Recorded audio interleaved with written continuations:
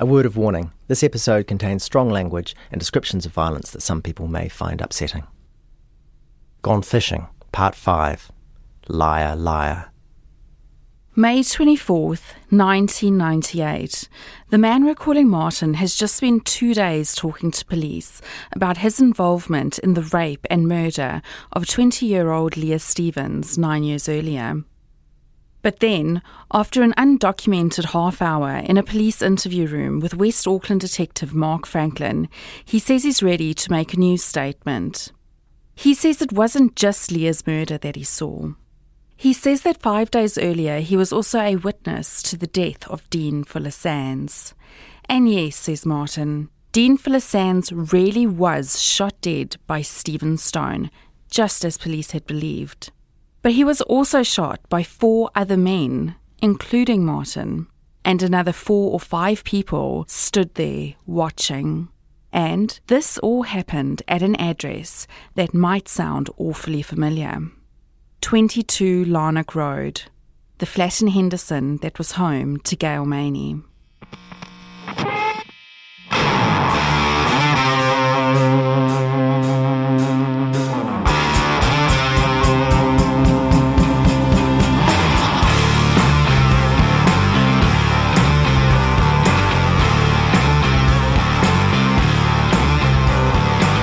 From Stuff and RNZ, this is Gone Fishing, a podcast by Amy Maas and me, Adam Dudding.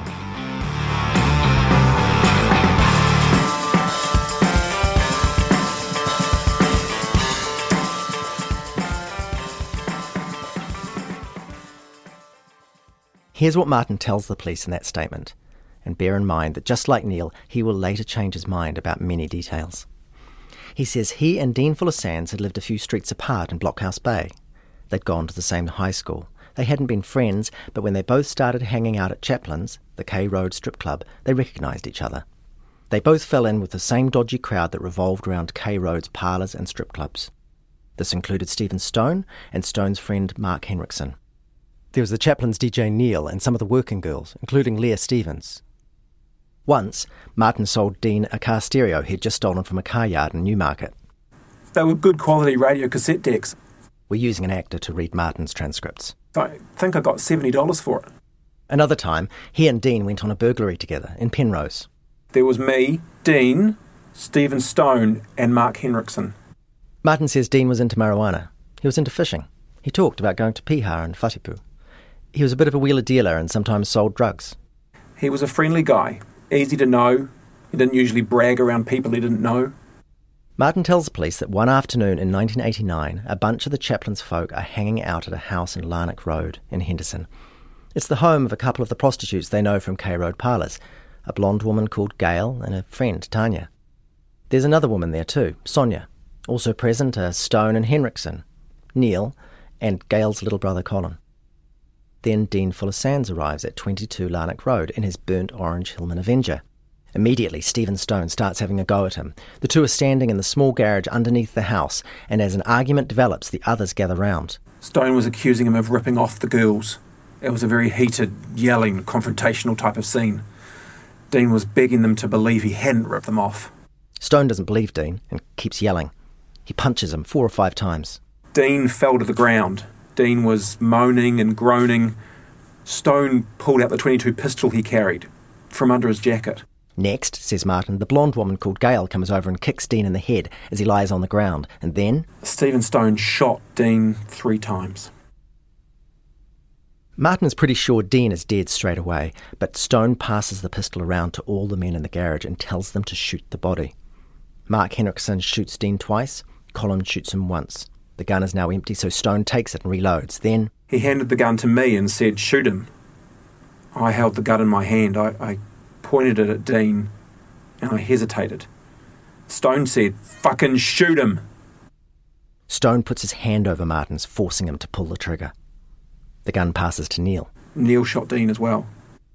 8 shots in a small suburban garage with an open door late on a winter afternoon. It's around sundown. Dean's bullet-riddled body is lying at the back of the garage. Someone pulls the garage door shut and everyone heads upstairs. Stone wanted to wait for a few hours when there was no one around so we could dump the body. After some time, Colin reverses a car into the garage. Stone, Gail, Tanya and Sonia lift Dean's body into the car boot. They had to slam the boot a few times because it wasn't closing. Martin says Dean's body is taken out and buried in bush near Piha Beach on the west coast. Later, he'll say Muriwai. It's a long night. Stone and Henriksen, Martin and Neil and Gail's brother Colin then drive Dean's Avenger and another car to Whatipu and leave the Avenger in the car park. But by the time we got back, Tanya and Gail and Sonia were worried about their fingerprints being on the car. So, sometime later, after dawn, says Martin, he, Neil and Stone return to Whatipu, bring the Avenger back to Larnac Road, put it in the garage and wipe it down. Around mid-afternoon, they drive in convoy to Whatipu again and leave the Avenger in the car park a second time. Martin will be interviewed several more times after this, and just like Neil, he'll change his tune repeatedly. Some of those changes are trivial, but there are at least 3 that really matter. First, he'll eventually add Leah Stevens to the list of people who were in the Larnac Road garage on the Monday when Dean died. In fact, he'll say she stepped forward in Dean's defence when Stone pulled out the gun. You'll notice that this quite tidily restores a plausible motive for Stone killing Leah later that week. Second, Martin will revise his story to say that on the Saturday, rather than dying in a bedroom at Buchanan Street in Kingsland, Leah was actually driven to 22 Larnac Road and died on the bed in Tanya's bedroom. In other words, he's saying that both murders happened at Gail Maney's house. Martin justifies the switch of location by saying he got confused when police showed him the clip from Neil's video interview because Neil's the one who talks about Buchanan Street. Third, as we said before, Martin initially says they buried Dean at Piha, but he'll later say that it was at Muriwai, which is a 50-kilometre drive further north. A couple of months later, around July 1998, Martin and Neil each make their final statements to police. It's Neil's 10th and Martin's 7th, give or take. And funnily enough, many of the details of their stories have now converged. Neil, who in his first 9 statements never mentioned seeing Dean's death or being at Larnac Road, now says yes, he was there with a crowd of people when Stone shot Dean. He says Leah was there. He says Stone ordered Mark Henriksen, Colin, Martin and himself to shoot the body. I'd just seen a guy get shot and killed by this guy, and then I was told to put a bullet in myself. Now, both Neil and Martin say Dean was buried at Muriwai. As for the death of Leah 5 days later, Neil and Martin have similar stories about being in a car with Stone, the pickup from Queen Street, a confrontation in a car park, and both say Leah's eventual rape and murder happens in a bedroom, while a small social gathering goes on in the lounge. But Neil, following in the footsteps of Martin, now relocates that bedroom from Buchanan Street in Kingsland to Larnac Road in Henderson. And we just drove off out of the car park and up the road and out to Henderson. They both agree that Stone ordered the 2 of them to get rid of Leah's body and they dumped her in the bush. Some small differences between their stories remain, even in these final statements. For instance, Neil reckons that after dumping Leah, he and Martin drove somewhere. And we pulled all the stuff out of the boot, the clothes and the bed stuff into a 44-gallon drum and burnt the lot. While Martin says, we wrapped up all of Leah's clothes and shoes in the bed cover, and I walked over a little grass ridge and hid the bed cover and clothes under some shrubs. But all the same, their final statements, the ones they'll rely on when they're giving evidence in court, match up pretty well. And of course, you could draw more than one conclusion from that. Mark Franklin, the cop leading the investigation, is happy with the new evidence. It might have been bad luck for Neil when he ran into Stephen Stone at the Periodic Detention Centre, but it was great luck for police. They'd already been looking for links between the Dean and Leah cases. What became obvious to me when we were researching the missing people is that a woman was murdered in the same week as Dean Fuller Sandys. We thought that was relevant, particularly because of the prostitution links, the K-Road, the general theme. So we started having a very, very good look at the Leah Stevens unsolved murder. And the more we looked at the Leah Stevens file, the more there started to become some links with Larnac Road. The evidence from Neil and Martin clears up several mysteries at once. The other witnesses Leah Stevens had never been talked about. She was right out of the frame. And it wasn't until these first two witnesses started coming forward and admitted to the killing of Dean Fuller Sandys in the garage. It was at that point they identified that Leah Stevens was also in the garage. And this all started to make sense because Dean Fuller Sandys had gone on the 21st of August and Leah had gone missing later on that week on the 26th. Despite all their ducking and diving and changes of details, Franklin thinks the stories from Neil and Martin are fundamentally believable. These two people were heavily involved. On their own admission, they put a bullet into Dean Fuller Sandys. Now, no one in their right mind is going to admit to that if they didn't do it. So they admitted that. They admitted raping Leah Stevens. No one in their own mind is going to admit to raping someone if it didn't happen. So that's why this was so compelling. Gail Maney sees it very differently. She says Martin and Neil lied from start to finish. She's adamant that she never even met Neil or Martin before seeing them give evidence in court. I've got my theory, and I believe that they really did have something to do with the disappearance of Leah Stevens, because I've learned through the trial that they knew her previously and they both had sexual liaisons with her, and they both used to frequent the Woodhull Forest and go bike riding. So I believe something went wrong there with those guys. If Stephen Stone had anything to do with them, where they say that he helped them get rid of the body or anything like that, I can't say. Only Steve's the only one that knows that, but I know that there was never, like Dean Fuller Sandys, that didn't happen. I guess these two guys, they're going to say whatever because they've got a purpose to serve. They want to get off with this murder conviction, so they'll do whatever it takes.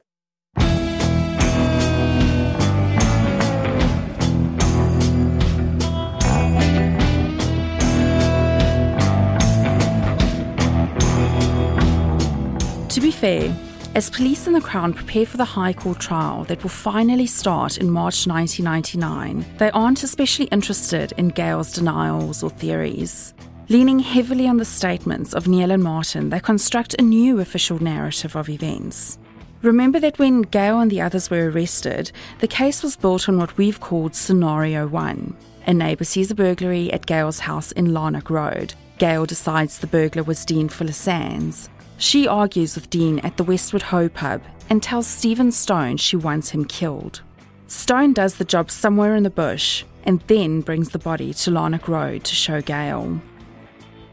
Now though, the Crown version, let's call it Scenario 2, is much, much more complicated.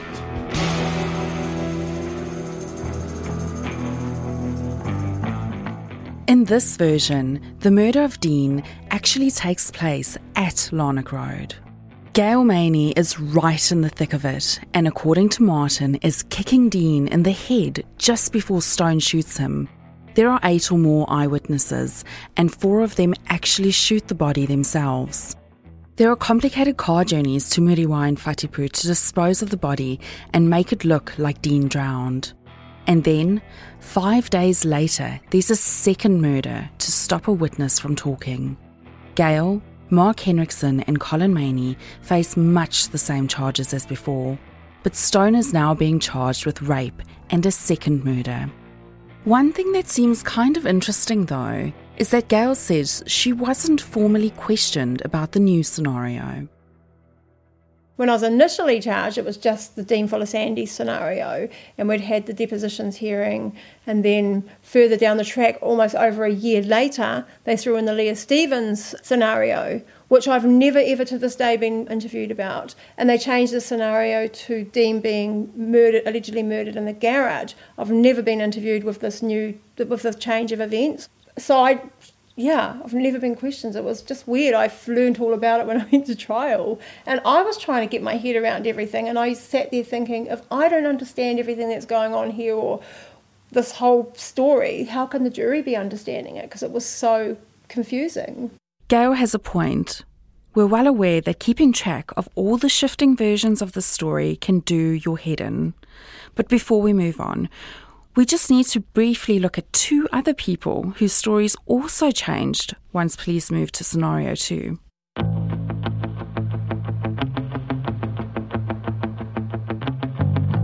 Scenario 1 always depended heavily on the account of Gail Maney's old friend and ex-flatmate Tanya Wilson. To a lesser extent, it also depended on Gail's other flatmate, Sonia.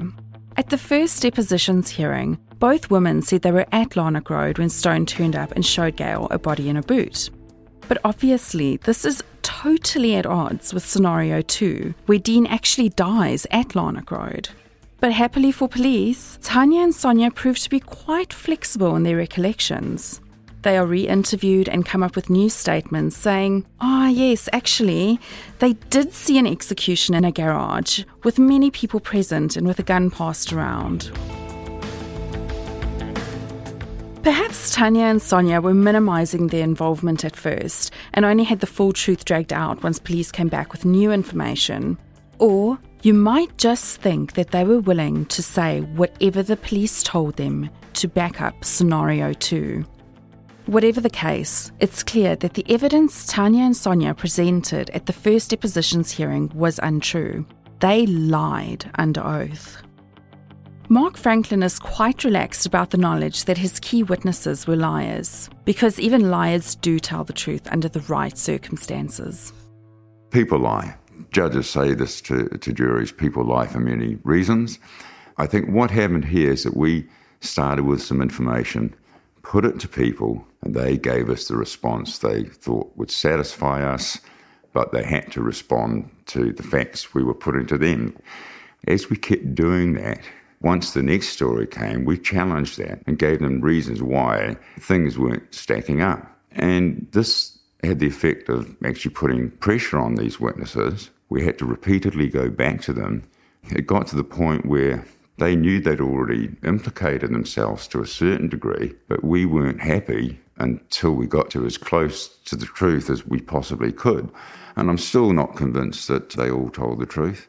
We spent a lot of time looking in the Muriwai forest for Dean Fuller Sandy's body. We never found the body.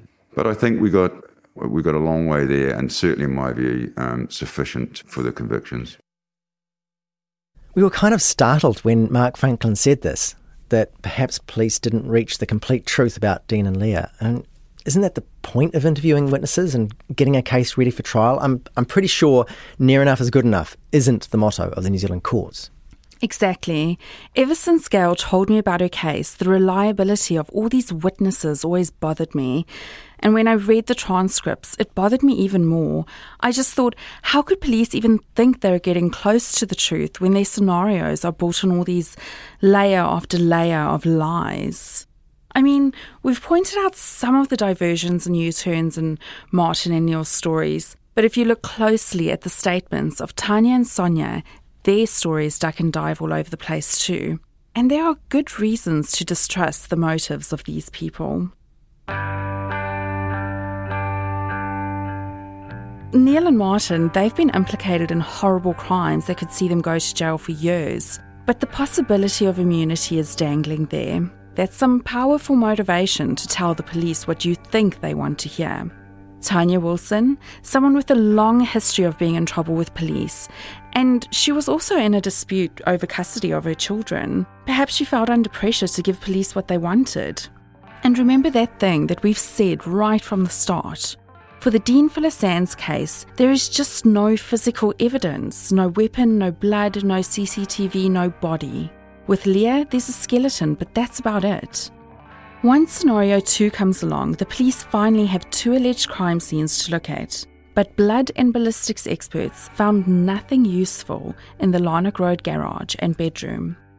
These witness statements are the only thing the police have to go on. Look at the big picture of who was allegedly there that Monday. According to the trial summary of facts, there were 10 people in the Larnock Road garage. 2 of the 10 are now dead, Leah and Dean. 4 of them give evidence and as a result are never prosecuted for anything. That's Neil, Martin, Tanya Wilson and Sonia. The remaining 4 who deny any of this ever happened all receive prison sentences. Stephen Stone, Gail Maney, Colin Maney and Mark Henriksen. Gail seems to be suggesting that police just made up a story and fed it to those 4 witnesses. Is that what you think too? Maybe not. Maybe it's more a case of tunnel vision. But reading the statements, you can see how all the stories gradually meet up. And I don't know if that always means you're getting closer to the truth. I mean, should we be surprised that Martin starts giving all these details about Leah's rape and murder that match Neil's? The police have just played him the video of Neil saying exactly the same things. We asked Franklin about this. When police showed Martin parts of Neil's ninth statement about Leah's rape and murder, didn't that contaminate Martin's own recollections? Franklin says, not at all. Sure, in an ideal world... The best way to interview people is to ask them open-ended questions without actually giving them anything. Then, depending on what their responses are, you can start cross-examining them to a certain extent in terms of, well, hang on, that's not what we know, and the story will then change. But if a witness or suspect is reluctant to tell the truth, Franklin says it's totally legitimate to jog their memory or apply pressure by showing them a transcript or recording of what someone else has already said. Standard police practice. Obviously, they were never interviewed together. One would come and be interviewed, we get that story, then the other one would come in. It slowly stepped things up because we were entitled to put what one was saying to the other. And that's how it progressed. I still don't think that we had the perfect picture by any means. Okay, but what about the Sunday afternoon when Martin starts talking about Dean Fuller Sands? He's been interviewed about nothing but Leah for 2 days. Then Franklin spends half an hour alone in a room with him. And suddenly he knows Dean Fuller Sands and has this story about a shooting in a garage. Just what happened in that room between Martin and Franklin? We're not the first people to give Franklin a hard time about this. He was cross-examined on this point at trial, but to our surprise, he tells us he doesn't exactly remember his half hour with Martin. Perhaps, just like those photos of Dean at Larnock Road that don't seem to exist, Franklin's memory has some gaps after 20-odd years. But we tell him, the police job sheet records are very clear on this. From 1300 to 1330 at Henderson Police Station on the 24th of May, 1998, Franklin is alone in a room with Martin. I can't recall specifically what occurred, but if the evidence and the transcripts show that there was half an hour and I was in that room with this key witness, what I do want to say is that as an experienced police officer, I know how crucial it is to be extremely careful what's said and done, because that witness is going to be giving evidence on oath under cross-examination, and I'd be cutting my own throat if I did or said anything to that witness to jeopardise this case. I spent too long on building up this case. From what you've told me, okay, I accept I spoke to him, and I would have spoke to him in firm terms. I would have certainly mentioned the word truth, because that is what we're after. We're not after lies and exaggerations. We want the truth.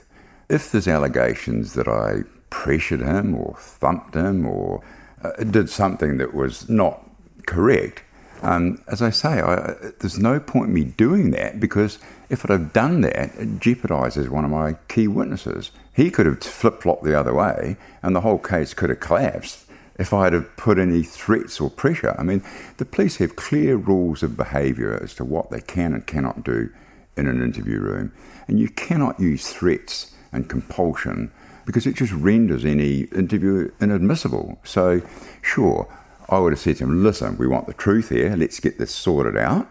But in terms of it going any further, absolutely not. But more generally, did Franklin pressure Martin into tying the Dean Fuller Sands and Leah Stevens cases together? After all, Martin and the cops were driving around in cars all the time, having unrecorded conversations. There was plenty of opportunity.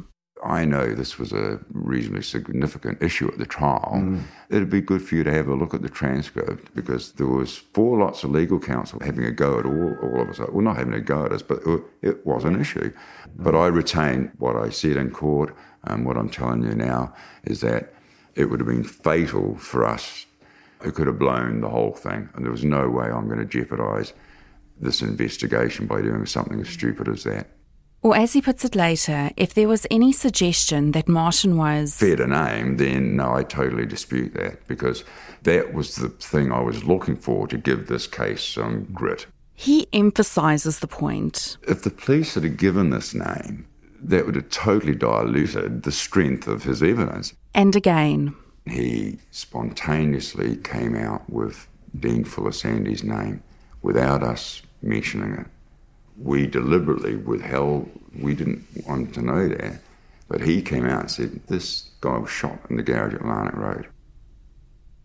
Okay, these are actually quite curious responses from Franklin, because in fact, there are at least 3 times in police job sheets before Martin talks about the garage shooting, where police directly name Dean Fuller Sands in his presence. We've already mentioned a couple of them. Remember when Detective Sergeant Davey is on the phone to Martin making arrangements for him to come back to New Zealand? He says, "Martin, do you know the name Dean Fuller Sands?" And Martin says, "No, it doesn't sound familiar." Then, once Martin's back in Auckland, Davey asks him again, "What can you tell me about the death of Dean Fuller Sands?" And Martin replies, "Nothing. Am I meant to know this guy?" And there's a third time we haven't mentioned before, noted on a police job sheet from the day Martin arrives in Auckland. This exchange comes before Martin has even admitted to seeing Leah's murder. Franklin says, "Look, there was 2 murders in 6 days, Dean Fuller Sands and Leah Stevens." And Martin replies, "Was I meant to be there at Dean's murder as well?" And Franklin snaps back, "You tell us." The thing I find weird about this is that the only reason Amy and I know that the police named Dean to Martin's face at least 3 times is because the police wrote that down in their own job sheets. In other words, this wasn't a hidden or furtive line of inquiry. And in any case, this is after the initial arrests for Dean's murder have already been widely reported. Anyone who'd read the paper would already know that a guy called Dean Fuller Sands was meant to have been murdered on August the 21st, 1989, and Martin moved overseas only very recently. So I'm kind of baffled that Franklin is so adamant with us about having not named Dean, when the police's own documents show he's got it wrong, and it's possibly no big deal anyway. Still, it was a long time ago, and Franklin no longer has access to any of the documents. He's just going by what he remembers. And like that thing about the photos of Dean at Larnac Road, it possibly doesn't mean anything. But it still struck us as odd. During our second interview with Franklin, we actually tell him we've double-checked the transcripts and that he seems to be mistaken about whether Martin was given Dean's name. He says, To be fair, if you've got the documents there and the transcript says that, then that's obviously what it is. So we ask again, does this mean there was a danger that Martin was being led towards certain conclusions, or that his memories were contaminated by police name-dropping? Franklin just says he knew how important Martin was as a witness, so he wouldn't have been so stupid as to do anything improper with him. I guess all I can say there is that we simply do our investigations, we document everything, that evidence is put to the jury, and the jury make a determination on that. We also asked Franklin how he felt about Neil and Martin's immunity. These guys confessed to deep involvement in 2 murders and a rape, yet they get off scot-free. Franklin says immunity was a necessary evil. We didn't have forensics. We needed these witnesses. We needed to get them immunity. Much as I have to say we had to do that, it left a sour taste in my mouth because both of these men had offended horribly. And, I hated seeing them get away with it. But I had one principal aim, and that was to get who I determined was the principal number 1 offender, and that was Stephen Stone. We wanted the big fish. These guys were smaller fish, they were responsible, but that was the only way we were going to get convictions. Okay, so I'm Nathan Blackwell. It's not actually my real name. It's a pseudonym. We wanted a second opinion about those statements from Neil and Martin.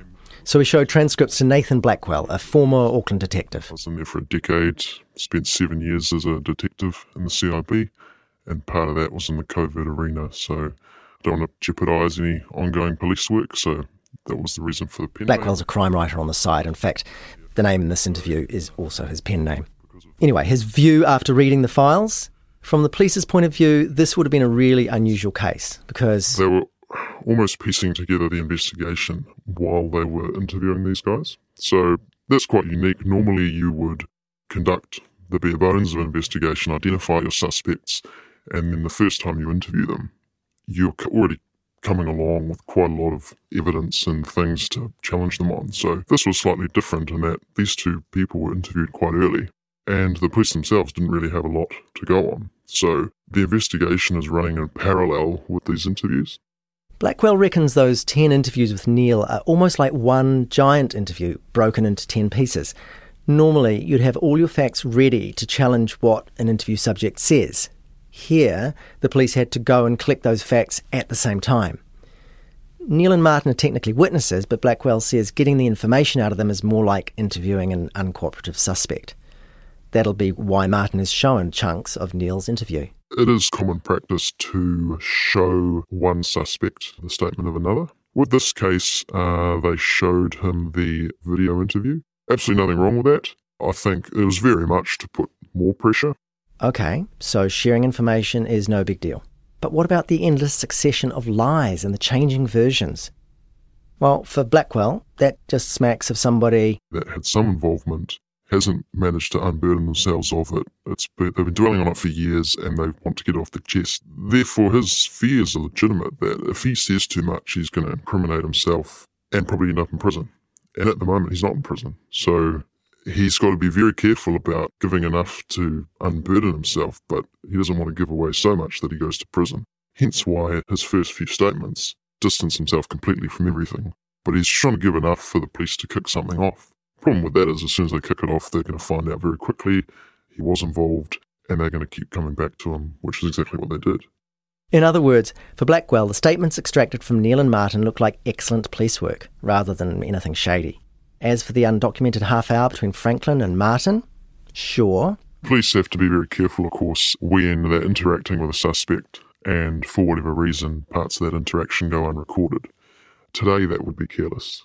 But back in 1998... it probably wasn't viewed as such. So I very much think D. Senior Franklin's intentions were pure and that he wanted to get the truth out of this person. However, what exactly happened that 30 minutes? Well, the only two people that know that are D. Senior Franklin and the person he was talking to. Blackwell does agree, though, that it's strange such a pivotal moment would have slipped Franklin's mind. Certainly a unique murder case such as this, talking with somebody that ends up being one of your primary witnesses, I would have thought that you'd remember the interaction, but then again, this was an investigation over a number of months. I mean, will you remember a single interaction? Who knows?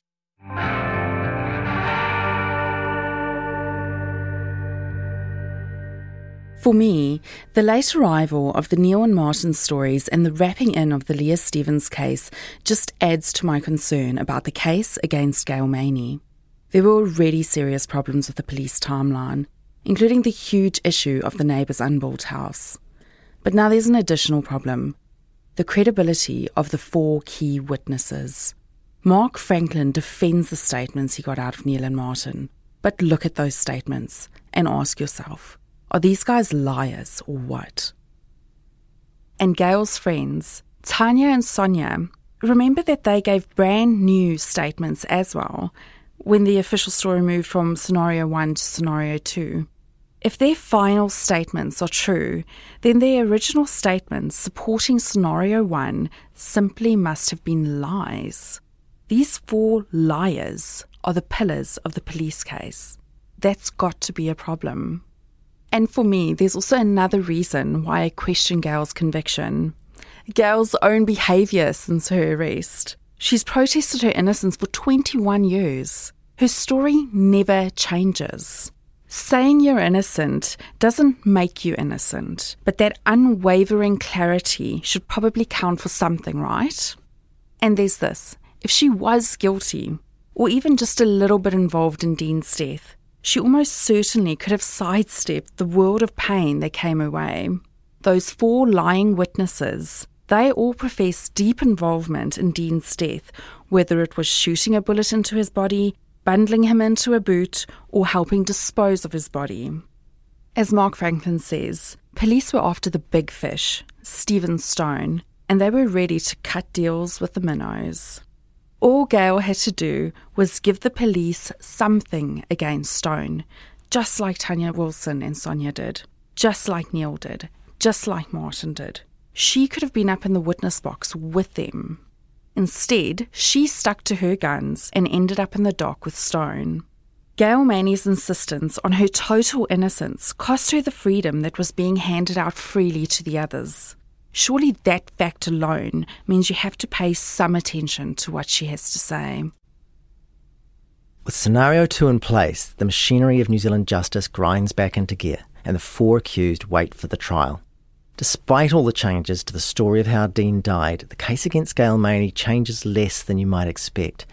Essentially, she's still accused of asking Stephen Stone to kill Dean. Lurid accounts of guns being passed around her garage don't really change that. For Stephen Stone, though, the sudden switch from Scenario 1 to Scenario 2 has a far bigger impact. Before, he's facing just 1 murder charge. Now, it's 2 murders and a rape.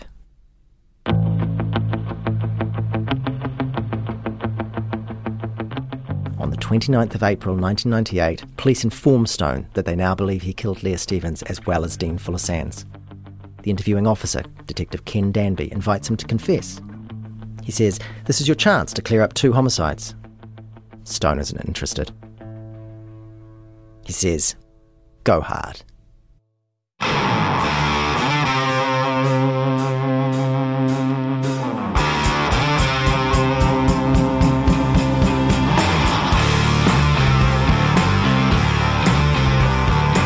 Next time on Gone Fishing. Stephen was quite charismatic towards women, like charming, and he'd always want to look after women and make sure that they were okay.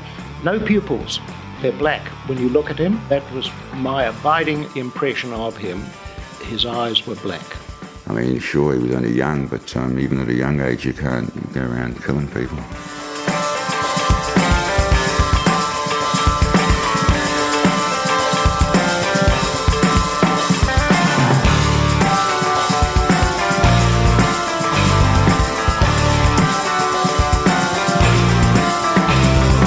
Gone Fishing is a joint production from Stuff and RNZ, written, presented and produced by Amy Mars and me, Adam Dudding. Our executive producers are Tim Watkin and Justin Gregory for RNZ and Catherine Goldsworthy for Stuff. This episode was engineered by Rangi Poick, visuals by Jason Dore.